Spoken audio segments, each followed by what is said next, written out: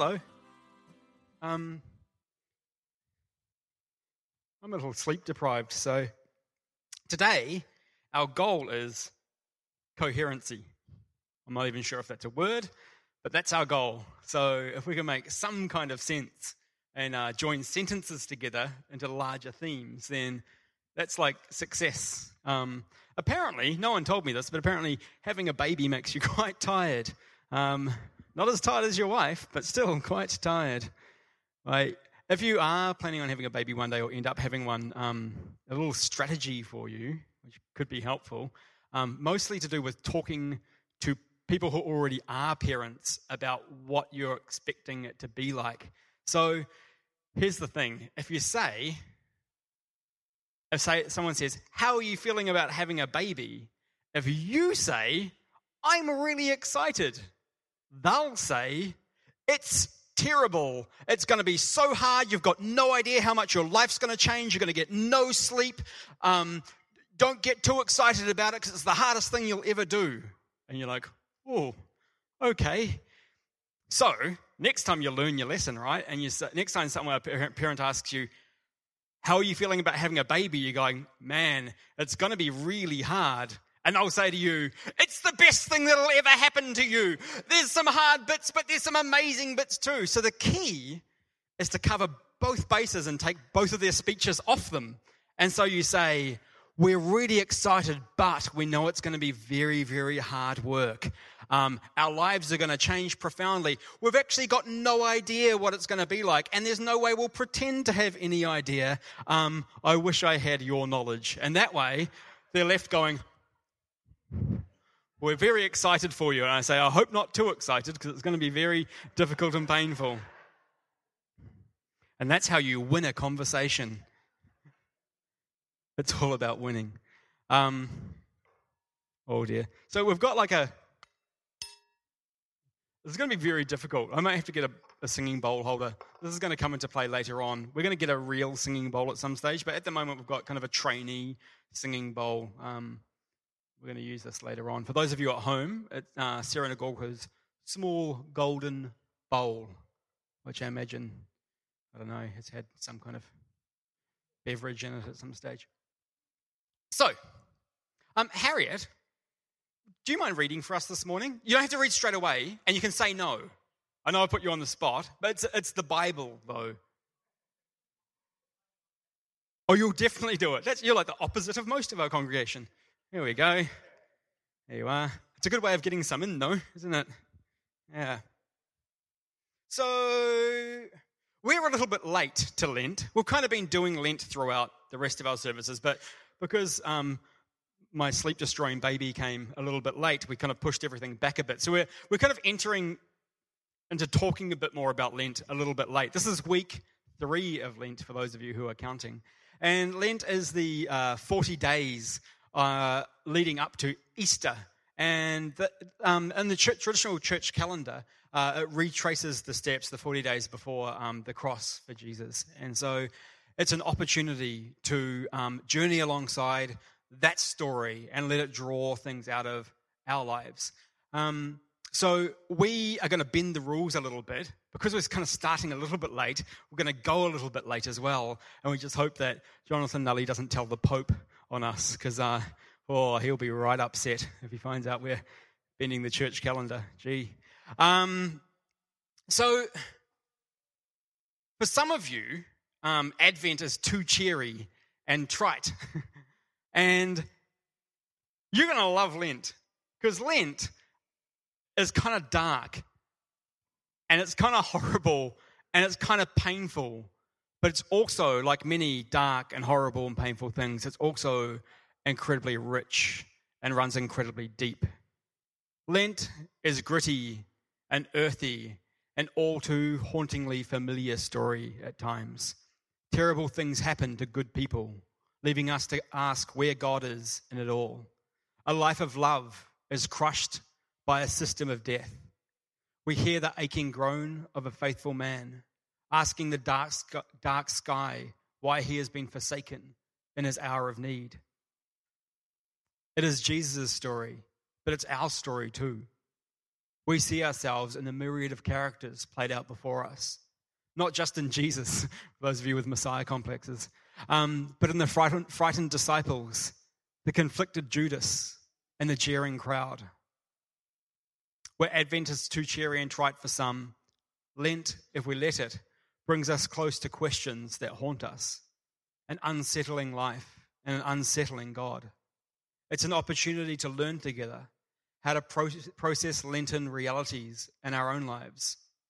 Where do failure, loss, rejection, and the feeling of abandonment fit into life with God?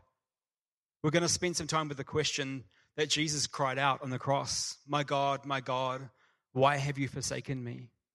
And we're going to look at that question through the lens of, I'm going to answer your question with another question. We're going to look at that question through the lens of a short prayer of St. Francis of Assisi.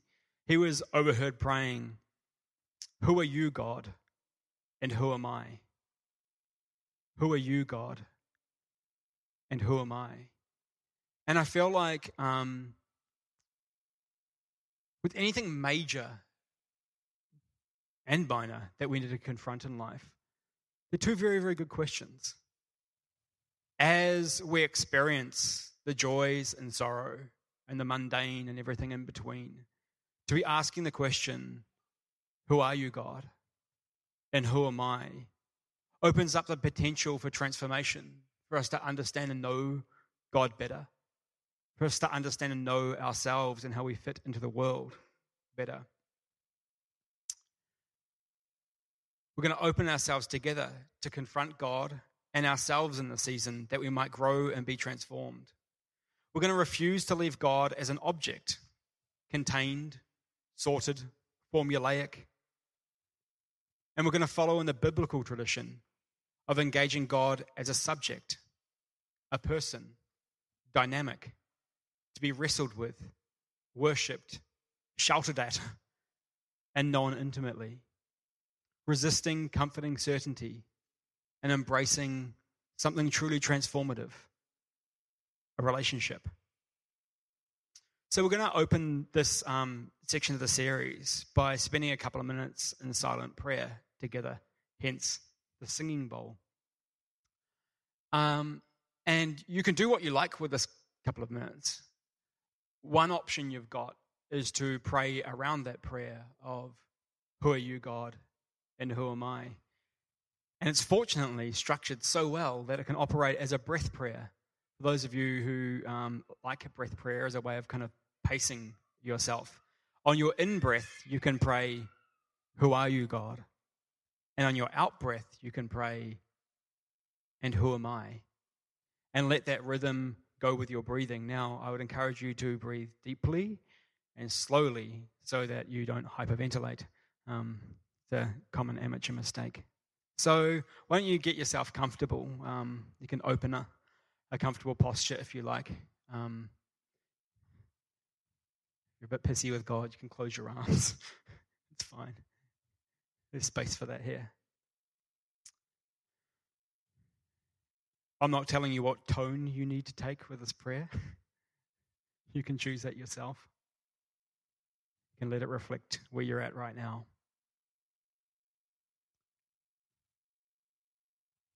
Who are you, God? And who am I?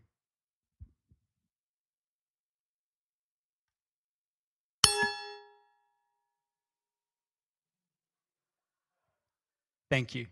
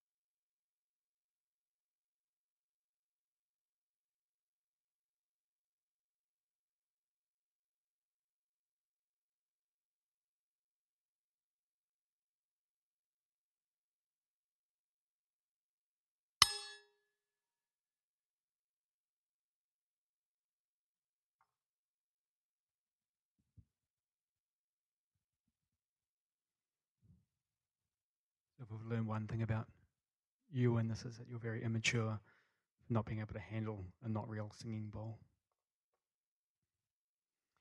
Welcome back. So today we're going to read from Matthew, and we're going to skip ahead a little ahead of our Lenten journey just because, we're already all over the place, so why not? And we're going to go to the cross because we're going to let the cross frame the rest of this little mini-series. And in this passage, Jesus is being taken to the cross. And what I ask as a congregation is that you forget everything you learned in Sunday school, and you encounter the story as if in some ways you didn't know it. The danger with reading biblical stories is that we know how they end. And when we know how they end, the actual way the story plays out kind of doesn't really matter that much, because it's like, do some of you skip to the end of novels because you can't handle the tension? Bad people. So we're not going to do that. We, in our heads, theoretically know that the resurrection is coming, but we're not going to sit with the resurrection today because we're pre-Resurrection Sunday. So you're not allowed to go there until Resurrection Sunday. Today, you have to sit with Jesus on the cross, and we all know that that's uncomfortable and something we don't particularly like, but it's the story, and it's the reality of Jesus' story. So I'm going to get Harriet to come and read for us, and the words will be up on the screen as well if Sam would oblige.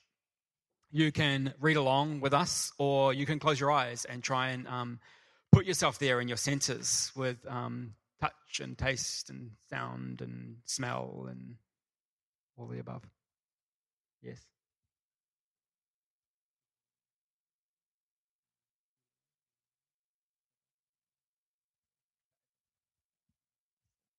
Thank you. Okay.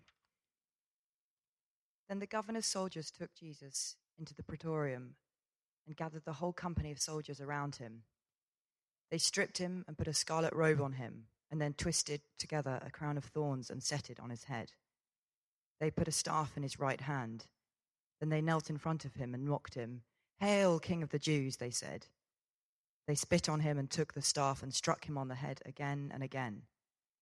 After they had mocked him, they took off the robe and put his own clothes on him. Then they led him away to crucify him.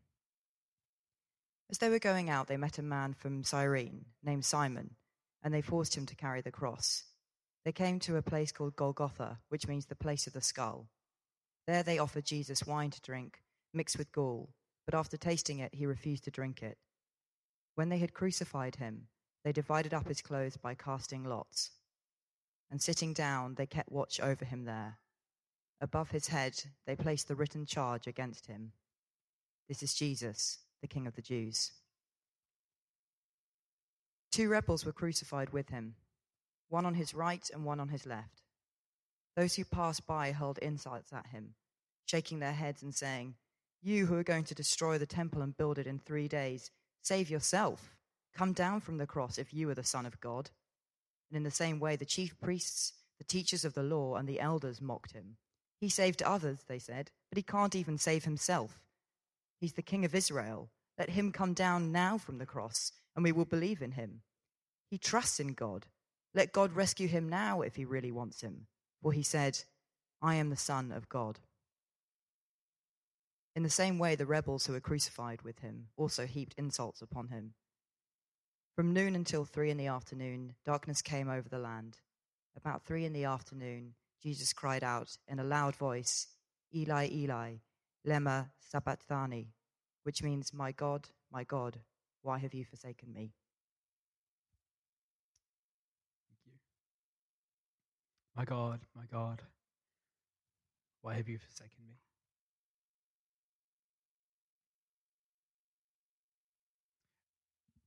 At this point in the story, we find a beaten up, abandoned Jesus. The triumphal entry into Jerusalem is a distant memory. He hangs, beaten, alone, abandoned. His mission of announcing the kingdom has led him to this. Jesus was faithful to the Father, obedient even at great cost. Now it seems that the whole world and God, with it, has turned on him, left him to die a cruel and shameful death. Abba, Daddy, is nowhere to be found. Jesus experiences something familiar to many of us, the loss of God. In this moment, in this experience, we ask the question, who is God and what is he like? And who are we during those seasons? What does it say about us? Those are questions we're going to try and tease out during this Lenten story. A few years back, the story of crucifixion and the way I understood it left me feeling like I had lost God. I was, if you flick back, I don't know, how many years now? 15 years maybe? I was an enthusiastic young youth leader. And I had, enthusiastic. I had a group of 12 church kids that me and a few other people were looking after, and I got placed in charge of the 11 and 12-year-olds. In New Zealand, you have this amazing thing called intermediate, and intermediate's the best because it's like there's like primary school, which goes up to from 5 till 10, and then like at 11 and 12, you go to a whole new separate school. I don't think it happens much here. But you get like the first year, you're like the new kid on the block with a massive school bag and a uniform that doesn't really fit. And then in the second year, you like fit your school bag and you're the king of the school. And then you go to college next and then you're really tiny again. But for those 2 years, it's this wonderful kind of like isolated experience where you're not getting beaten up by 17-year-olds yet. Not that happened. They were 12. I got punched in the head once accidentally while riding my bike. A guy rode up beside me and just like backhanded me in the face and then looked at me and went, "Oh, sorry, I thought you were someone else." And I cried a lot. So yeah, my God. What? Exactly.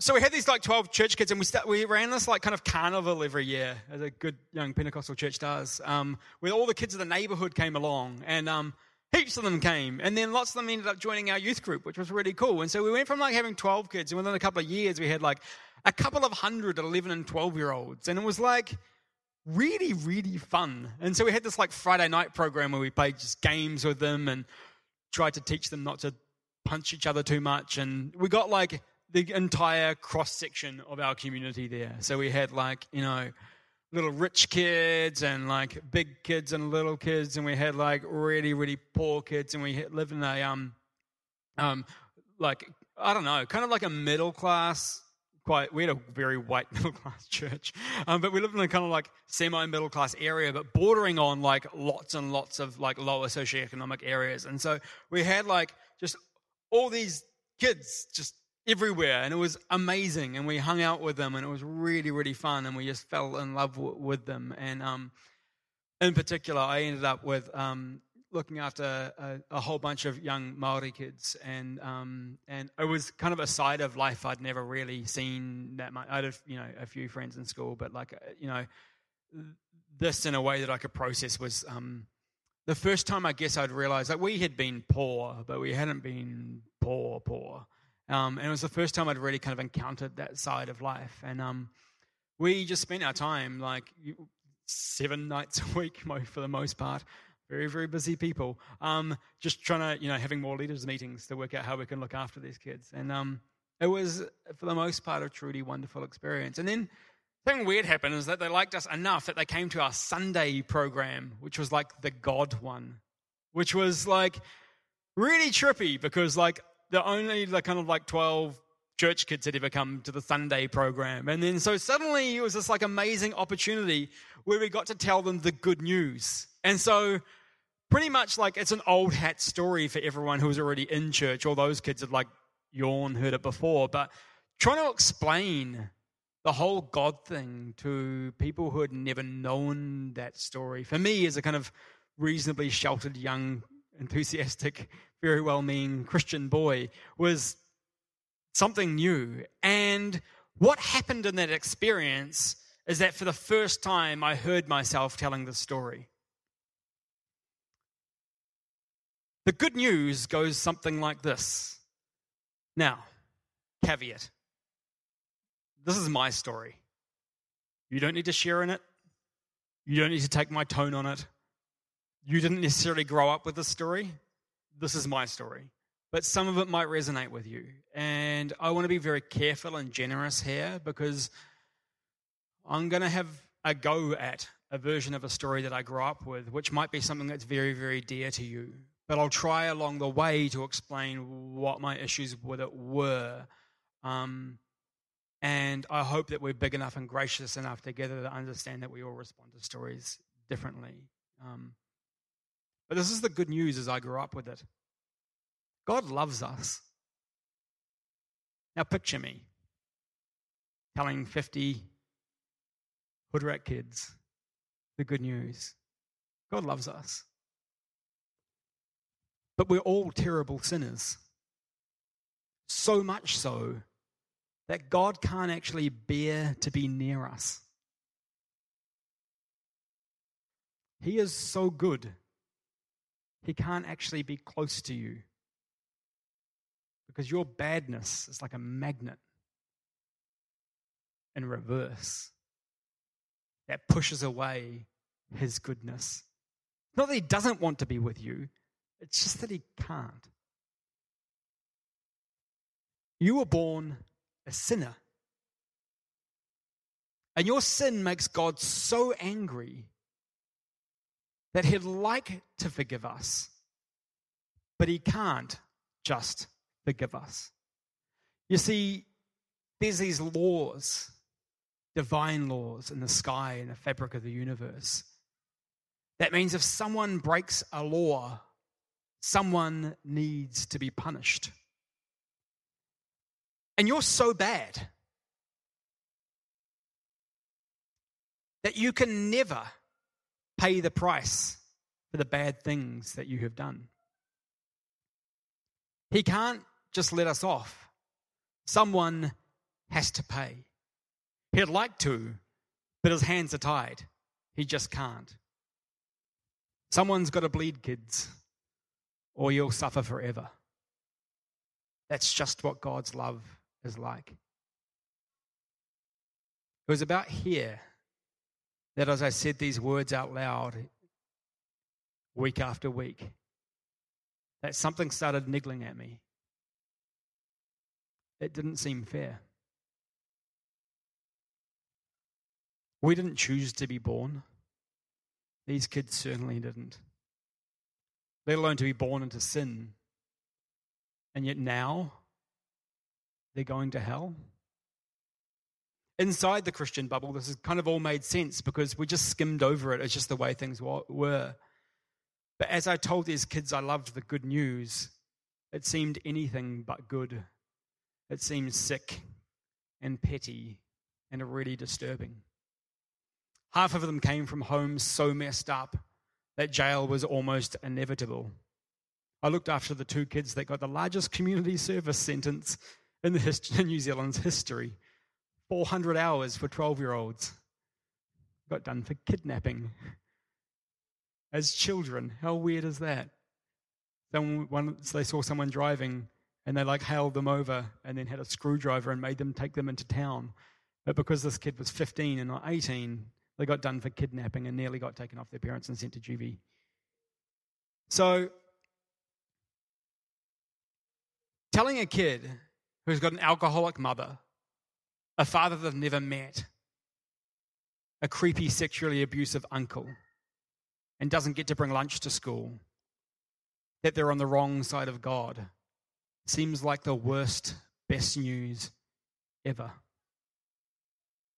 And I could kind of get past that bit of the story because at least there is a way of getting right with God. But the next bit really got to me. Fortunately, the story went, if someone innocent, perfect, dies, it will cancel out all of our sins. And it left me asking, what kind of weird justice system is this?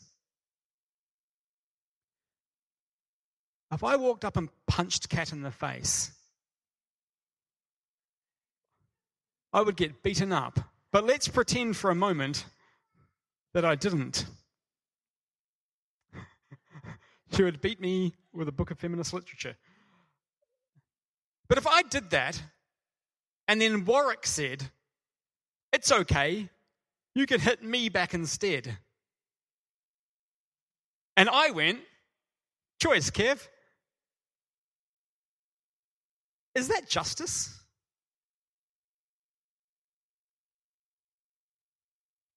It all seems a bit weird.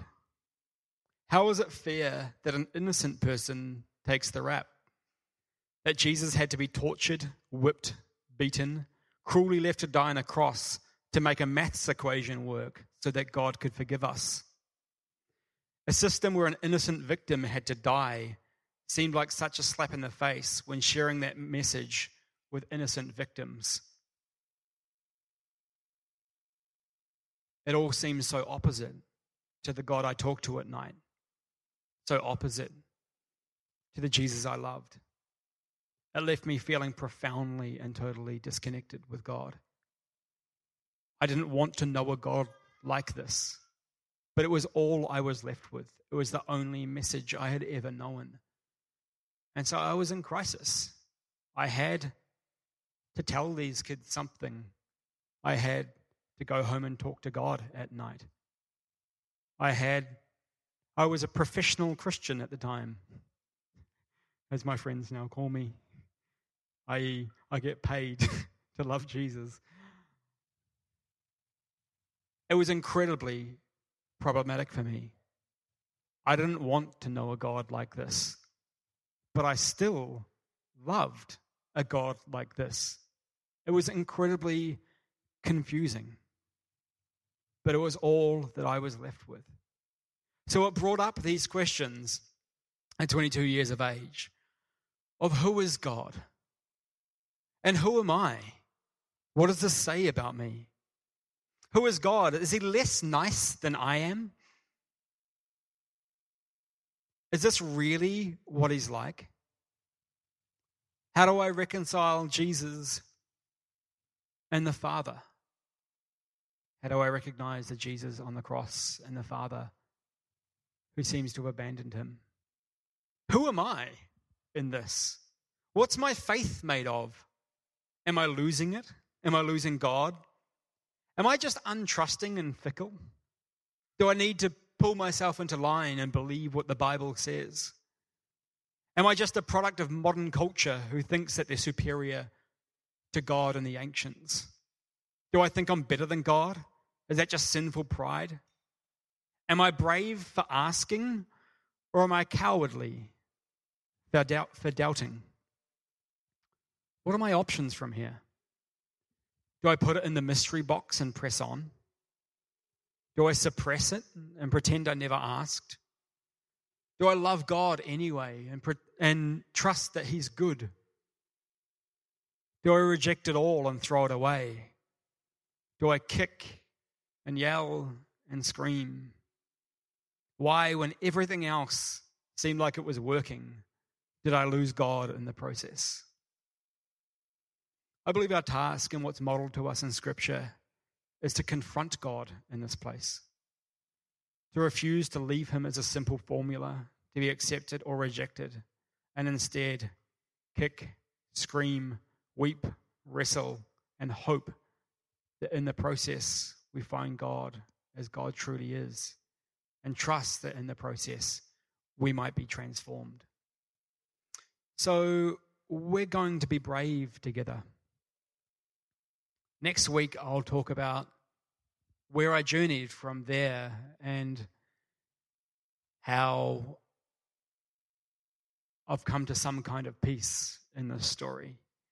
And it might not be an answer you're going to like, and it might be an answer that's a really, really helpful thing for you. But either way, it's just an option. But I want us all to sit with Lent this week, to sit with those moments where we feel abandoned by God, to sit with Jesus on the cross and ask why in areas of life we feel forsaken, and find where God is in it and open ourselves. Open ourselves to those voices. Open ourselves to the fact that we're going to die one day. Open ourselves to the depth of depth of pain that we see in the world. Open ourselves to the fact that day in, day out, innocents are victimized. And ask, where is God in the midst of this? And as we journey together, may we continue to ask who God is and who we are in this process, and that somehow in it, it would be brave, that God would meet us, and that we would be transformed in that process. Normally we have some kind of discussion, but this morning we're not going to, because I fear that we'll end up trying to answer this rather than sit with it. So hold your thoughts. Feel free to write them down. You can send me angry emails if you like. That's okay. But together we're going to wrestle with this over the next few weeks. So love one another. Make someone a cup of tea. Give someone a hug if you need to. And go in peace. Jackie? I don't know what you're pointing at. Oh, yeah, sorry. That's actually how we were going to end. I did actually lose God in this. We have communion in front of us. If you would like, just as we go, you can break the cracker and eat and drink together. You might want to carry on talking. You might want to express your anger at this. That's all right. You might want to share stories where you feel abandoned. That's okay. You might want to say, you're coming back next week, or you're definitely not. But let's eat and drink together. The body of Christ broken for us, for whatever reason we believe it to be.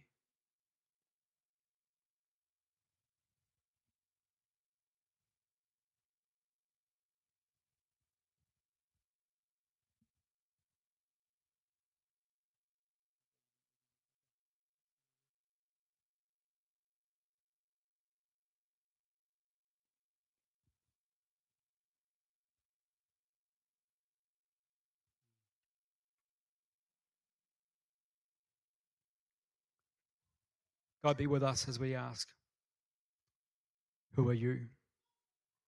And who am I? In Jesus' loving name, amen. Go in peace.